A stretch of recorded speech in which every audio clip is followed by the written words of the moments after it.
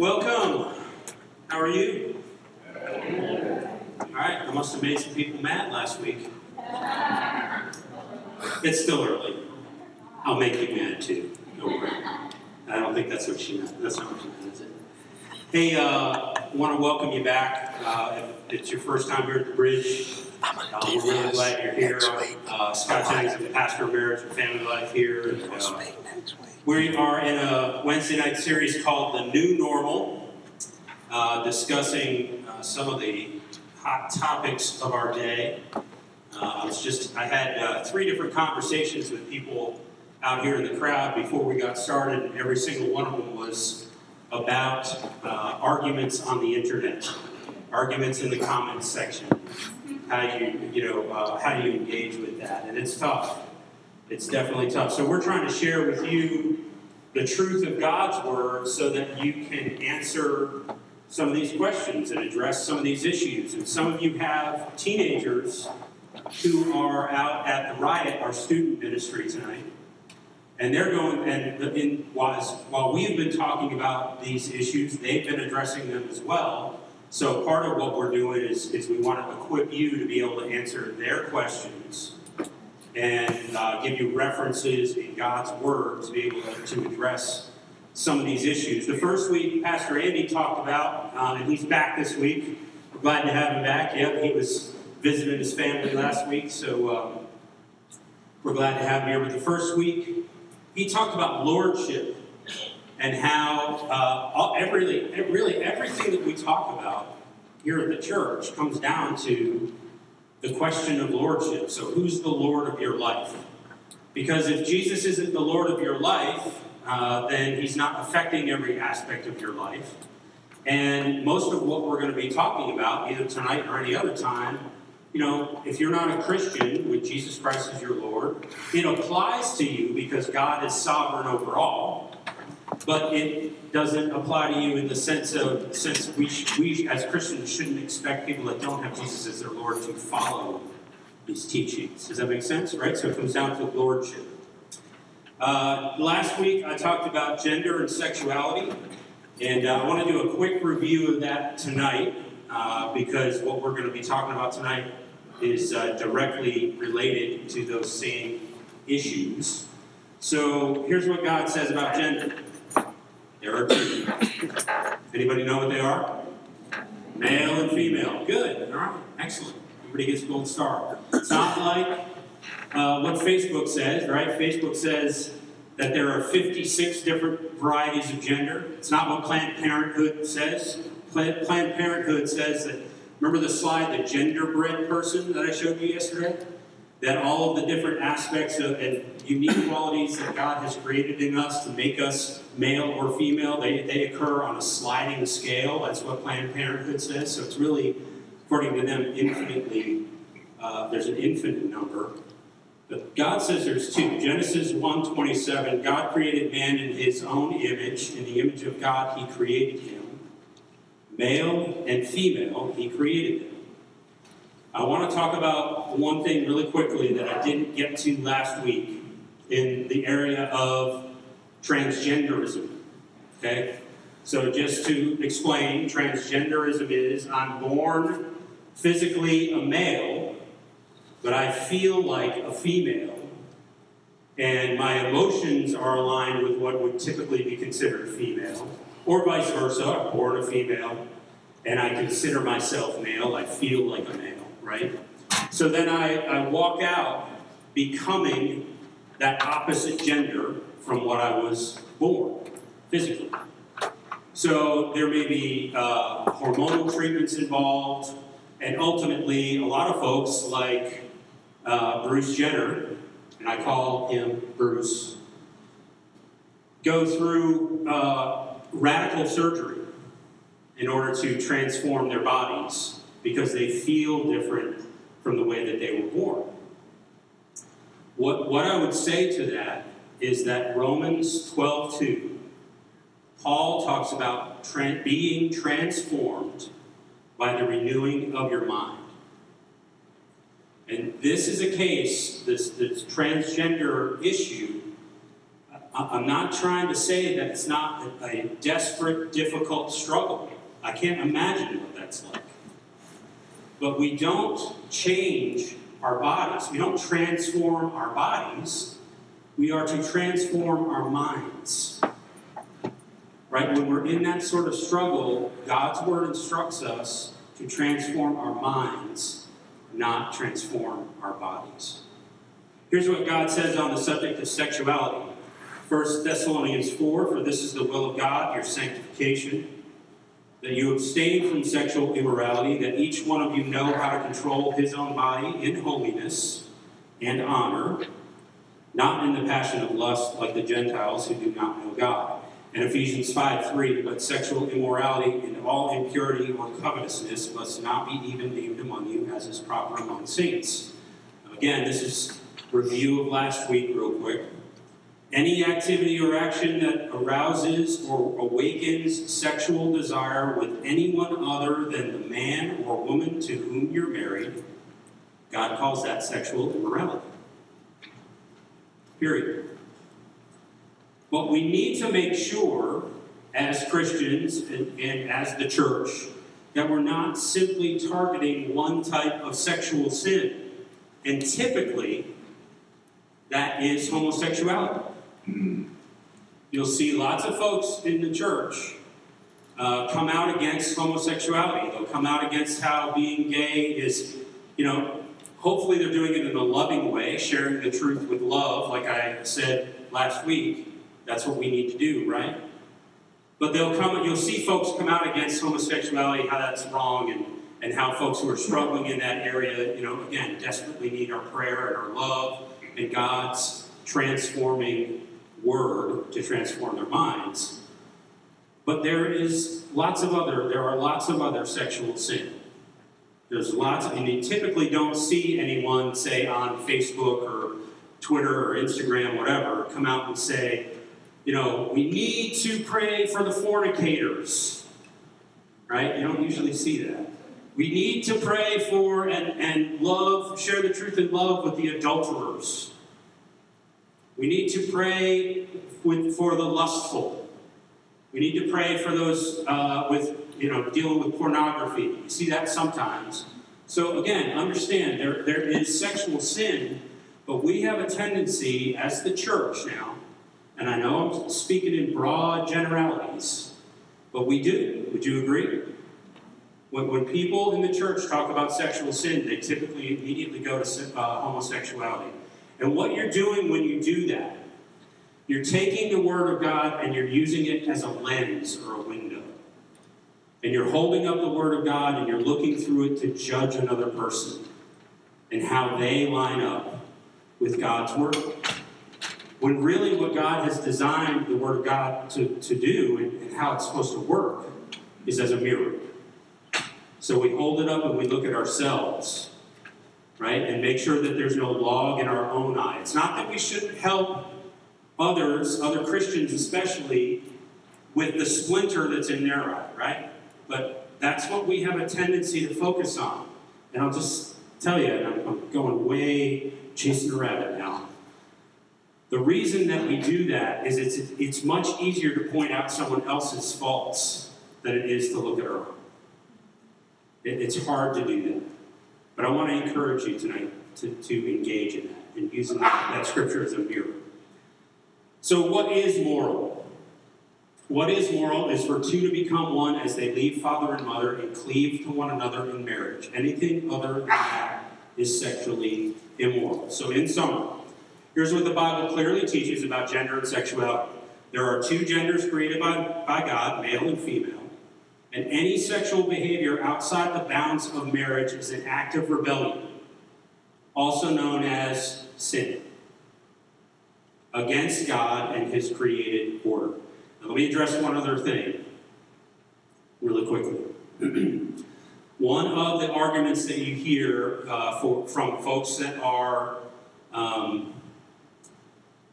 pro-homosexual, okay? And when I say that, I don't mean I'm against that person, okay? What I'm saying is God's word clearly states that is something that is outside of His design for sexuality. And so I want to help that person get to that place where they can use God's word as a mirror and see that truth, right? But when you see someone that comes out as argument for, well, what's the problem? What if they're born that way? Well, what if they are? I actually will tell you, I believe that that's true, that that is potentially possible, that someone is born with that proclivity. I am born with a proclivity to lust after women that aren't my wife and to consume alcohol to excess. Those are my bents. Those are the areas in which I struggle most intensely. That just because that is the case for me doesn't mean it's the case for David or any of the other two Davids sitting out here or anyone else that's sitting out here. They have other struggles that they might have. And they may have been born with that struggle. Same-sex attraction may fall. Now, I'm saying may because it's my opinion, right? And I'm not God, and I'm not sovereign, and I don't know the truth of all these things. But from the best of my ability, it seems to me like this may be the case. That someone may be born with this proclivity towards same-sex attraction. That does not mean that we condone pursuit of that sinful behavior. Just like you wouldn't condone me lusting after women that aren't my wife and drinking alcohol to excess, right? I hope you wouldn't condone that behavior, considering I'm a pastor and a Christian. Okay? So, if someone is born that way and says that they're born that way, I would not argue with them in that area. What I would say to them is, okay, we are all born because of the fall with a sinful bent. We are all born with a sinful proclivity. And what that looks like from person to person may be different. But here's what God's word says. He sent Jesus Christ, his only begotten Son, to hang and die on a cross for us, to bear the burden of sin, past, present, and future, so that we can measure up against God's holiness and his just judgment of us. Because otherwise, none of us meet the standard. Okay? So look at it that way. The born this way question, it's not necessary for you to argue with the person about that. That may be the actual case. Does that make sense? Good. Okay. So now that we got that covered and reviewed, here's what God says about marriage. We're talking about marriage this week, and this applies to you if you're married, obviously, but also if you're not. Because if you're a Christian and people know you're a Christian, because of the atmosphere of our culture and our society and the fact that gay marriage is now a constitutional right, people may ask you questions about marriage, and you need to be prepared to give an answer. Okay? So the reason for the New Normal series, again, is to equip you about what God says. Questions may come from your kids. Questions may come from people you work with, family members, people on the street, whatever it is. And you need to be equipped. So let's get into it. Your first fill-ins there. Marriage. He created it, and he defines it. He being God. Genesis 2:24 says, "For this reason, a man shall leave his father and mother and be joined to his wife, and they shall become one flesh." Think about this. Back in the garden, God created man. By the garden, I mean the Garden of Eden, right? God created man and then woman. He doesn't then create a government by saying, Adam, you're going to be the president, and Eve, you're going to be the vice president. Actually, in that example, what would be more accurate is Adam, you're going to be the president, and Eve, you're going to be the treasurer, right?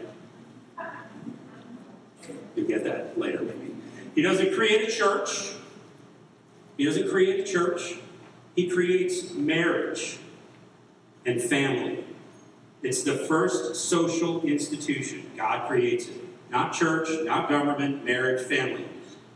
That's what God says about marriage. Genesis 2:24. And as I said last week, he does not stutter. There's also a common misconception out there that Jesus never said anything about gay marriage, homosexual marriage.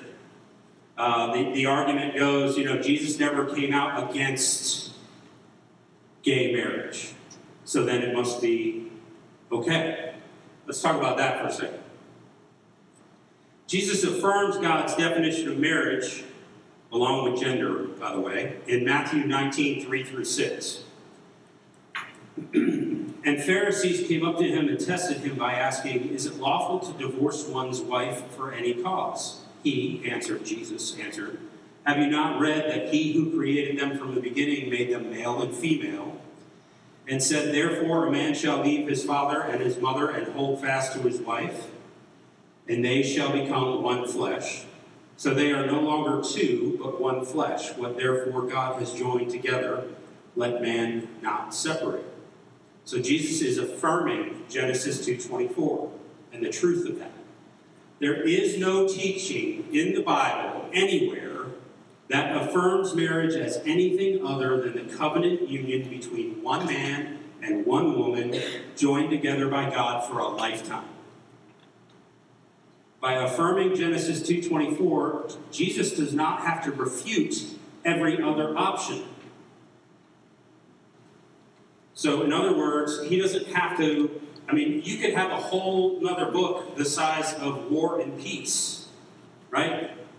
Or the King James large print version, right, of what marriage isn't. But instead, Jesus affirms what is. Can I have my volunteers come up here?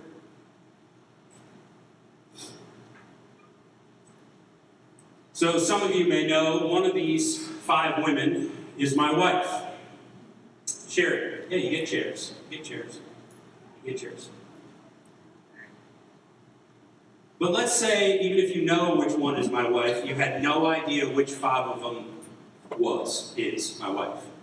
If I affirm that Sherry, the cute blonde over there at the end, is my wife, or if I say that these other 4 women, who are also lovely, are not my wife, do you still end up knowing who my wife is? I either point her out, or I point out who isn't my wife.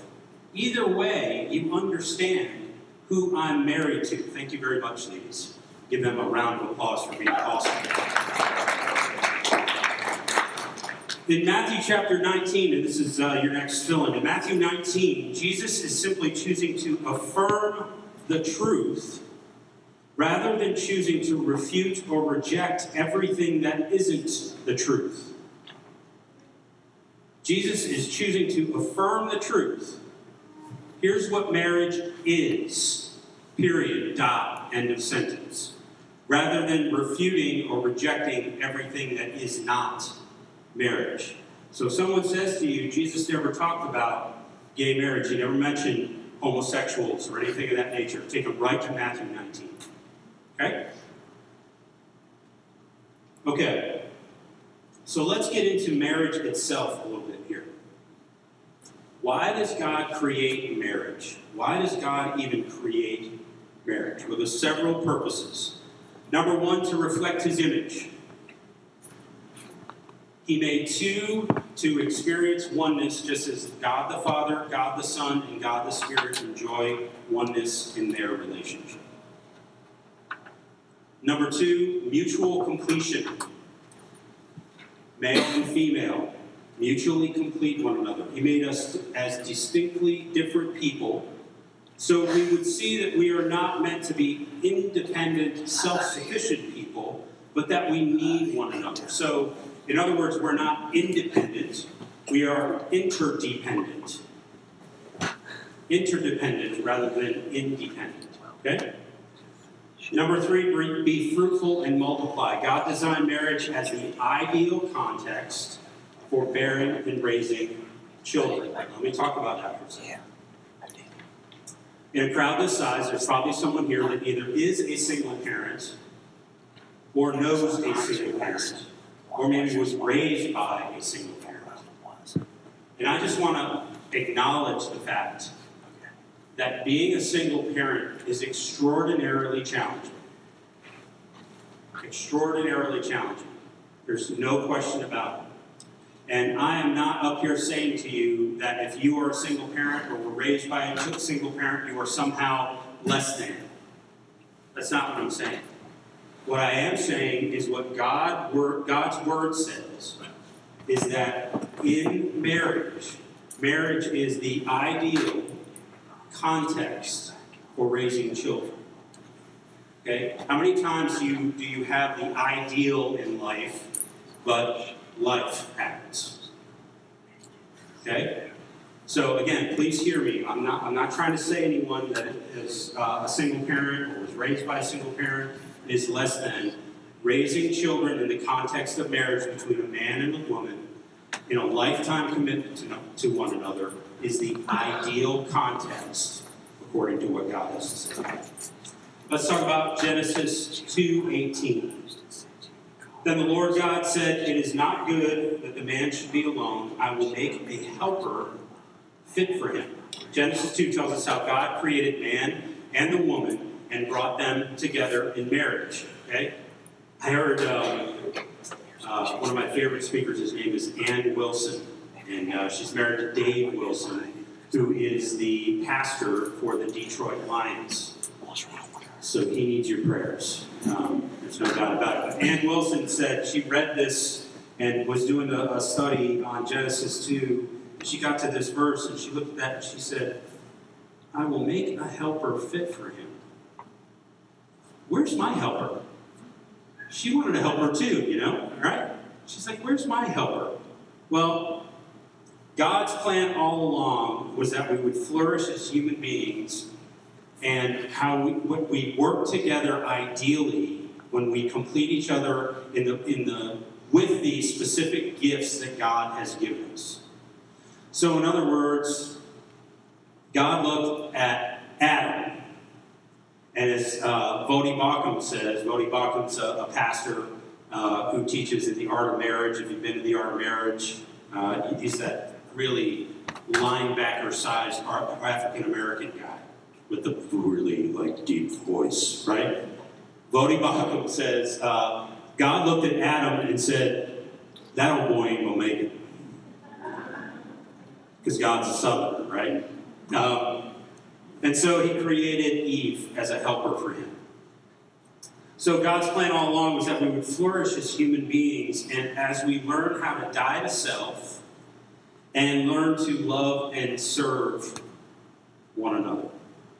God's plan wasn't that a man and woman would be buddies or teammates or business partners. God had designed a distinct, one-of-a-kind, committed relationship for the man and the woman, a lifelong covenant called marriage, where two people join together and become one flesh. Genesis 2:24, let me read that one more time. Therefore shall a man leave his father and mother, and shall cleave unto his wife, and they shall become one flesh. Now, in that, God had 3 Eves for Adam. God had 3 Eves for Adam. And some of you are going, okay, so now we're talking about polygamy. That's not what I'm talking about. The first Eve that God had for Adam was leave. Leave. You see it right there. Therefore shall a man leave his father and mother. So that's your fill in there. Leave is the first step in establishing a strong, healthy marriage, to establish independence from your parents, physically, emotionally, financially, and yet still honoring your parents. Now, you can leave your parents and still honor them. There seems to be this misconception where it's like if I shift my priority relationship in life, I'm dishonoring my parents somehow. That is not true. That is not true. There's an order of priority in the terms of your relationships when you are a Christian, when you are a believer in Jesus as the Lord of your life. Your number one priority in your life, number one priority relationship at all time, without exception, is your relationship with God. Number one priority relationship is your relationship with God. Nothing is to come before that. If something does come before that, if you put something at a higher level of priority in your life than your relationship with God, what's that called? It's called an idol. It's called an idol. And when you engage in idolatry by putting something or someone or some activity at a higher level of priority in your life than your relationship with God, God is jealous of that thing, whatever it is. As a matter of fact, in Exodus, God says his name is jealous. Capital J. Okay? So we think of jealousy as being a negative thing, and very often it is. But in this case, it's a righteous jealousy. God is jealous for you, and there isn't anything that God does that isn't righteous. Right? Okay. Number 2, cleave. Oh, let me say, priorities. Number 1 priority is your relationship with God. Number 2, when you're married, is your spouse. Second only to God. And then, if you have children, children come next. If you don't have children, it might be parents or that kind of thing. And when you have children, sometimes they have to jump up a step in priority. Okay, so for example, if Sherry and I decide that we're going to go away for a weekend on a marriage retreat, let's say, and my son spikes 104-degree temperature. Okay, I'm not going to say, sorry, son, my wife is my number 1 priority, and so eat some ice chips, right? He's going to jump up in terms of priority, right? But then once the emergent situation is dealt with, he goes back down to his proper position in our lives. We say that to our son often, and our son Stephen's 20 years old now, but we look right at him and we say, you are the second most important person on the planet to me. And at first he was like, I don't know how I should feel about that. But we explained it to him, and we explained the whole priority of relationship and all that. And someday, son, you're going to have a wife, and you're going to understand what we're talking about. You're going to be able to walk that out. And so he's cool with that now. He's cool with that. Okay? Okay, number 2, cleave. Cleave is the second Eve and the second step in establishing a strong, healthy marriage. Binding yourself to a commitment to love your spouse and place your spouse's needs ahead of your own.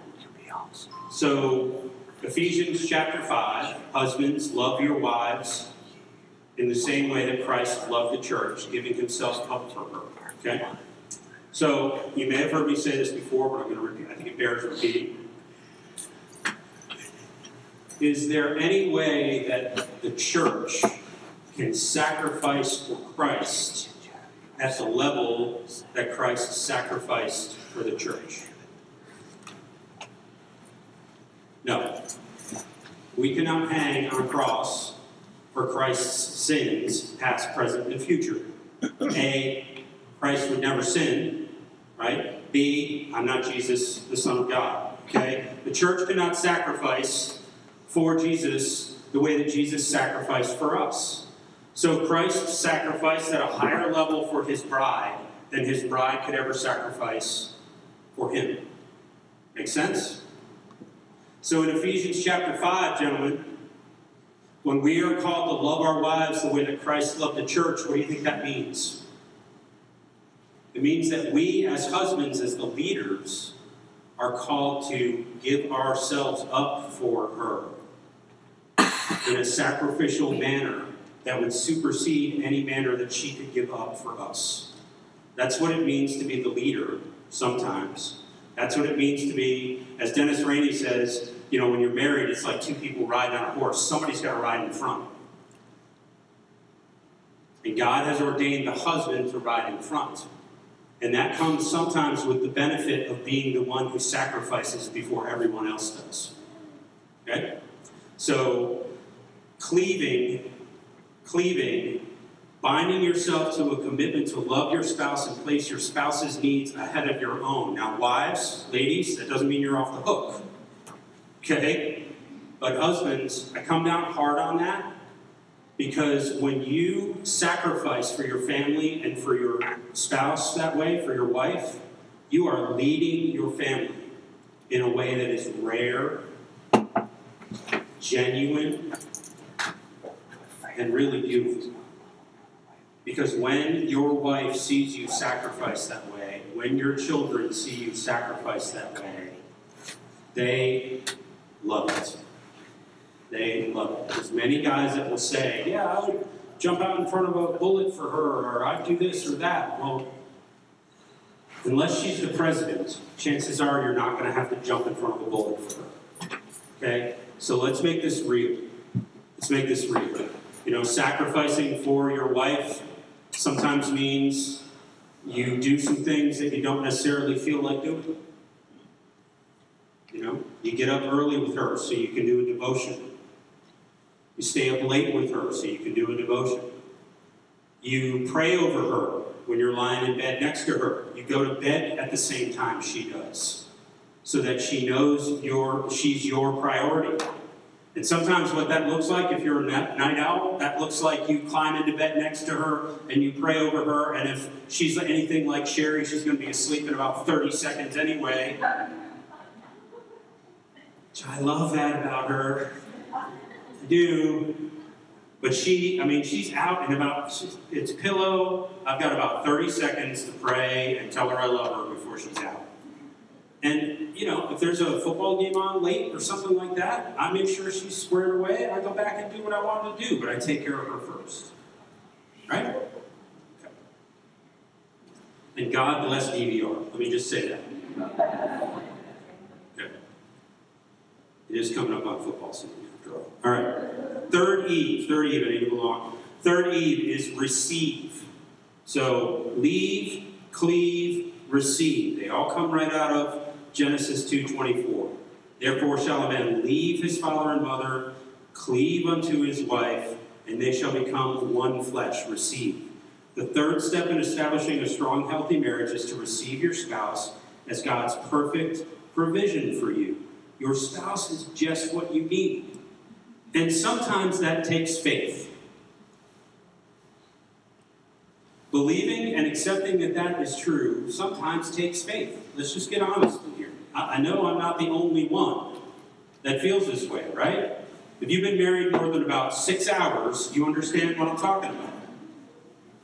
Okay? So it takes faith sometimes to recognize and accept that our spouse is a perfect gift from God. And look, sometimes the most loving thing that God can do for us doesn't really feel loving. You with me? If you have children, or if you've seen someone with a child in Walmart refuse to get them what it is that they wanted, right? You see the result of someone not feeling like they're being loved, right? But it's the most loving thing that we can do sometimes. That's the most painful thing for the person, okay? If my kid wants to go out and play in traffic, I mean, is it loving for me to just let him do it? No, the most loving thing for me to do is to tell him, no way are you sniffing glue. What is your deal?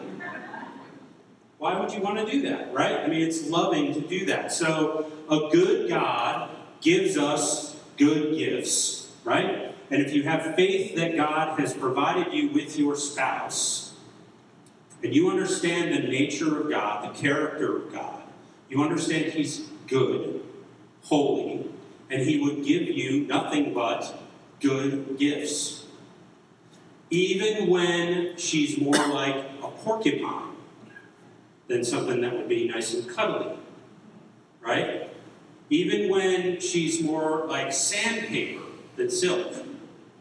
Even when I keep saying she, I guess that's because I'm a male, but even when he, ladies, is sometimes he just, I don't want to follow him, all these things. Sometimes that sandpaper is God lovingly sanding down and softening your sharp edges. And so receive your spouse as a gift from God in that way. And understand that even though sometimes it's hard, right? God is a good God. And He gives good gifts.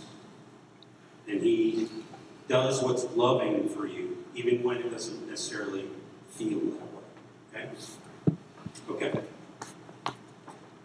When marriages are not thriving, you can almost always trace the problem back to a failure on the part of one or both spouses to either leave, cleave, or receive. You have a choice, though. And look, I don't have time to get into it a whole lot here, but you have a choice on what to do.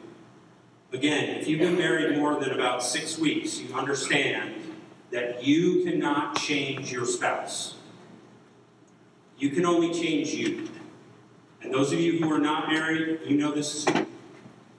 You've tried maybe to change coworkers. You've tried to change siblings. You've tried to change, your dad and the fact that he wears socks and sandals, right? And you can't, sorry if anyone's wearing socks and sandals.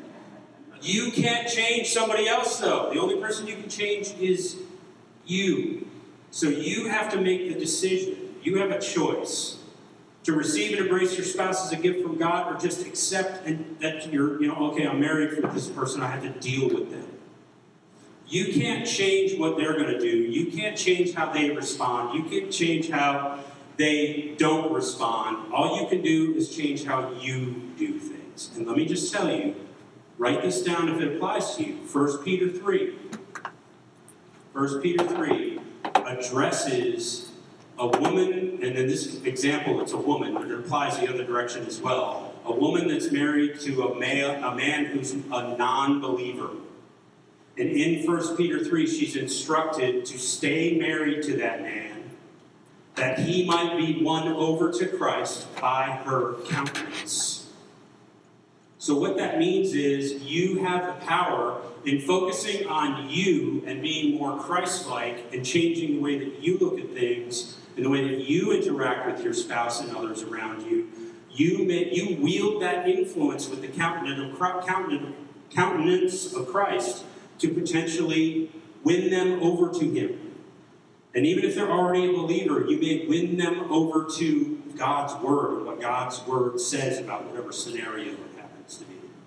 Okay? But you have the choice to do this. And you can't look at me and say, I can't do it because she's not.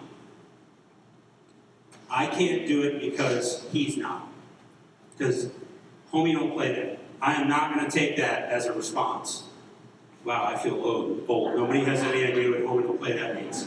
Okay, homie to clown. Anyone? Okay. You have a 100% responsibility for what it is that God expects of you, regardless of what your circumstances are.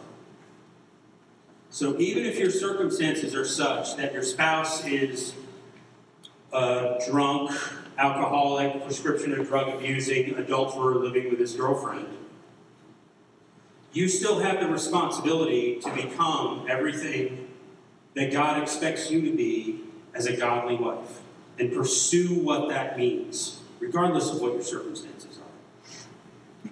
And let me just tell you, if you don't already know, that's my story. That's my story. I was all those things. Okay? And Sherry, that's the most powerful part of our testimony. In the midst of that mess, Sherry chose to pursue God and become the woman and the wife and the mother that God expects her to be, designed her to be, and wants her to be, even in the midst of those terrible circumstances. So you have that responsibility. And that applies in marriage, and it's an expectation that applies to you even if you're not married. Jesus, God, expects you to behave that way with coworkers, with difficult family members, even with the guy who won't get out the left-hand lane on 70. Now I'm preaching. And if you're that guy, I will forgive you after service. All right. Why is marriage hard? Real quick. Genesis chapter 3. Quick review of God's plan. God made marriage to reflect his image, mutually complete one another, be fruitful and multiply, and he gave us the game plan in order to do how to do that. Leave, cleave, and receive. So why is marriage so hard? Why is walking this out so hard? Well, what comes after Genesis chapter 2? Genesis chapter 3. Good. Awesome. All right. We are with it. As soon as the wedding is over in Genesis 2, as soon as the plan for marriage is laid out, Satan comes to the man and to the woman in the form of a serpent, and he convinces them that they should ignore what it is that God has said and go their own way instead. Let's watch this video illustration of Genesis 3. We got that?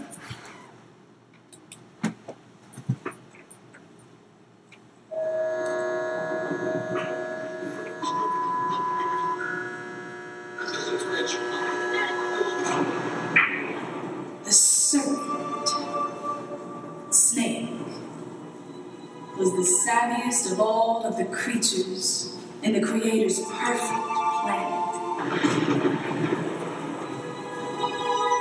The reptile surveyed the scene with keen snake eyes. Streetwise, armed with an arsenal of plausible lies, he slithered up to Eve, the woman, from her blind side, preserving the element of surprise.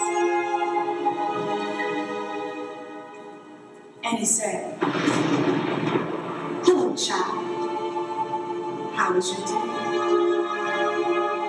I overheard your conversation. I just had one simple question. Exactly what did the Creator say? That thing about the tree, the evil and the good, how do you know that you understood?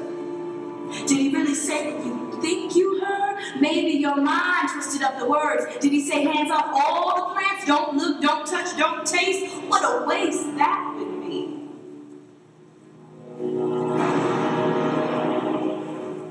Eve, the woman, pointed out the tree with the taboo, the tree of the knowing, the good and evil too. She told the snake that God had made it drop dead clear that everything else was free, every other tree. But if they took one tiny taste of the fruit of this particular one, they would absolutely, positively crash and burn.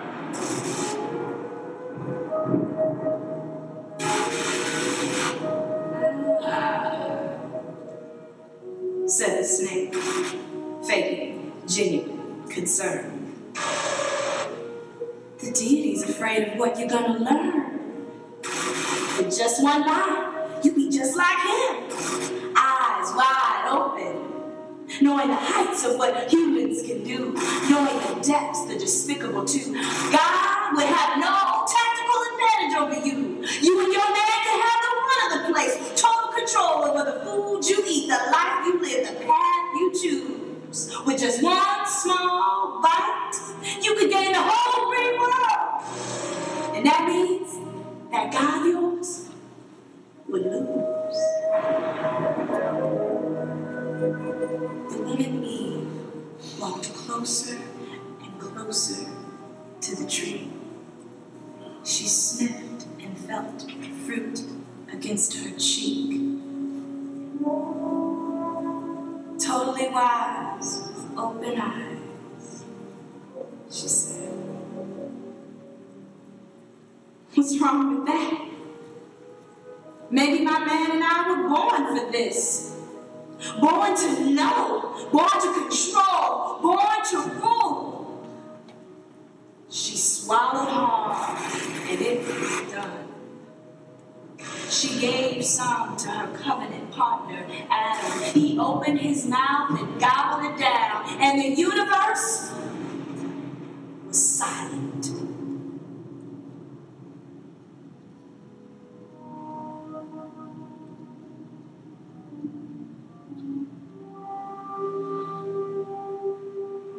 It was the cool part of the day, and God was walking through the land he made, his ecosystem so magnificently put together, about to erode, about to implode before his sad and timeless eyes. He took one long, last look and kissed the innocents goodbye.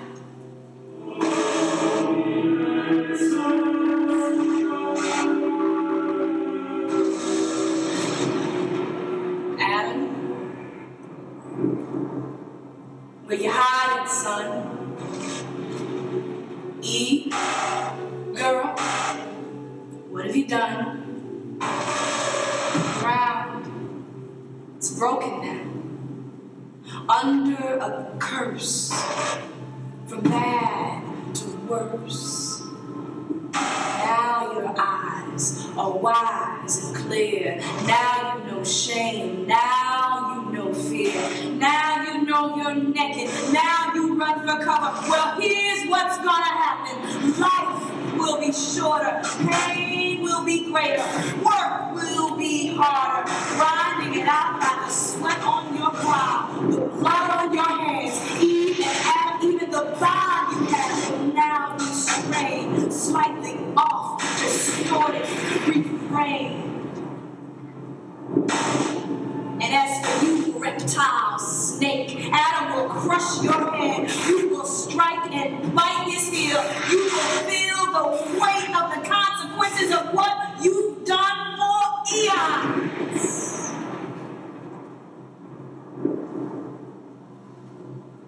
He looked them in the eye with a sigh.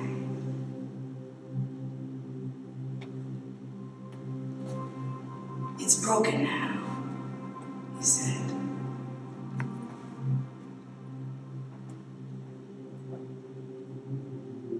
And the serpent, he just smiled.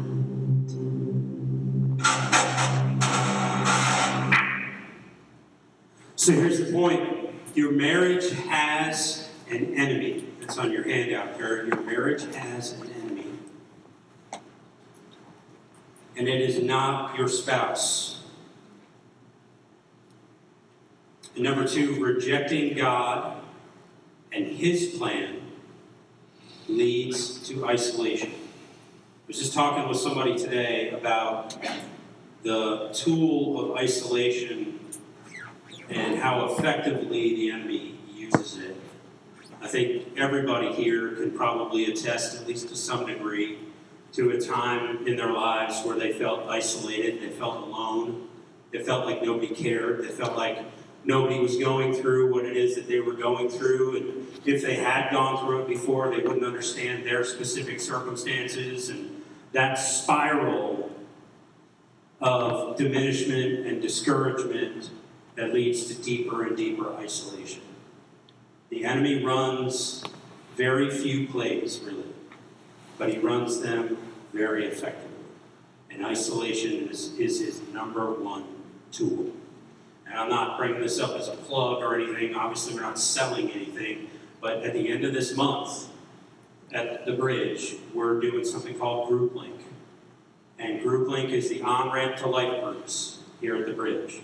So you should not try to do life alone. When you try to do life alone, you end up isolated. And when you end up isolated, it sounds like one of those commercials now, right?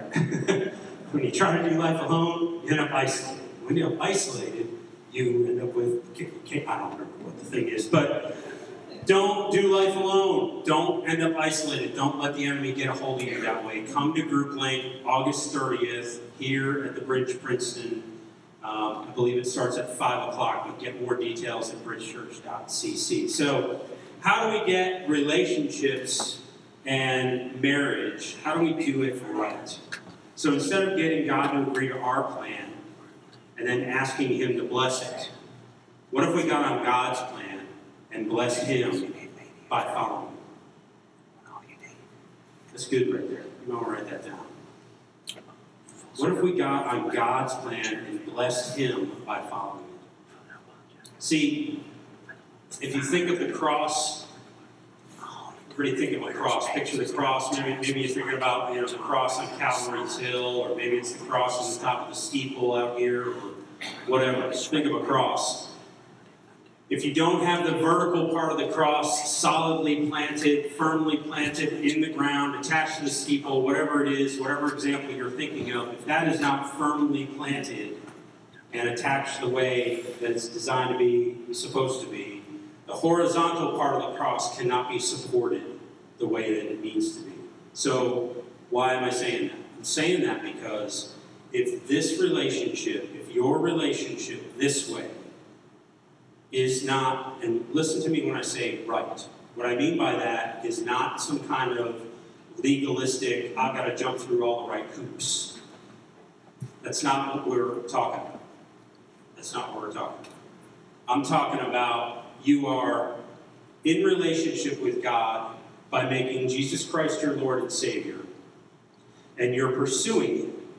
And you're allowing Him into all aspects of your life, including your sexuality, including your attitude, including your politics and your finances and all those things. You're letting Him in to every single aspect of your life. That's what it means to have Him as the Lord of your life. He's the Lord. He rules over you.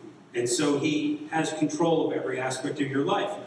But if you're not in that position where you're constantly seeking to become more like Christ, more Christ-like, by making Him more and more the Lord of your life, by allowing Him into deeper and deeper corners of your heart, then this relationship is not the way it needs to be. It's not where it needs to be. And if this relationship is not where it needs to be, it cannot support these relationships. My relationship with David, with Pat, with Mitchell, with my wife, with my son, with my coworkers, with the people in my sphere of influence, and Lord help me with the guy that won't get out of the left-hand lane. It won't be right. It won't be right. So that's where I'm going to land the plane with you guys tonight. Because everything that we've talked about, everything you're going to hear us talk about in the bridge, at the bridge, is built on this premise. For your relationships with others within your sphere of influence to be healthy, for your marriage to be strong and healthy, your relationship with your children to be right, on and on and on, your relationship with God has to be strong and healthy first. So that's your last fill-in. In order for my relationships with the people around me to be right, my relationship with God has to be right. Receiving Christ involves turning from God to self. That's called repent, or to God from self. That's called repentance. And trusting Christ to come into our lives, to forgive us of our sins, and to make us who and what He wants us to be. And listen to me. Just to agree in your mind that Jesus Christ is the Son of God and He died on a cross for our sins, that's not enough. It's not enough. It's also not enough to have just to have an emotional experience. We must receive Jesus Christ by faith as an act of our will and then learn what it means to, as Paul said in his letter to the Philippians, work out our salvation with fear and trembling. You have to learn what that means. So here's how we're going to land the plane tonight. Everybody stand with me, if you will, and if you're able. I'm going to lead us in a prayer. And maybe you've prayed this kind of prayer before. Maybe not. Maybe you have, but you need to rededicate yourself. Maybe you're here and you've never made a decision to make Jesus the Lord of your life. I don't know. I don't know where you're at. I don't know what you're going through. I don't know what you're struggling with. I know you're struggling with something because you're breathing. Let's say this prayer together. Everybody just bow your heads and say this prayer with me. And again, if you've dedicated your life to Christ, it is not going to hurt you to say this prayer again. And just reaffirm. that He is the Lord of your life. But if you've never said this before, and you want to make this decision tonight, say this prayer from the deepest depths of your heart, and then talk to somebody. Come up afterwards. I will talk with you about what your next step is. That is the key. What you do next is the key. So let's say this together. Lord Jesus, I need you. Thank you for dying on the cross for my sins. I open the door of my life, and I receive you as Savior and Lord. Thank you for forgiving my sins and giving me eternal life. Take control of the throne of my life and make me the person you want me to be. Amen.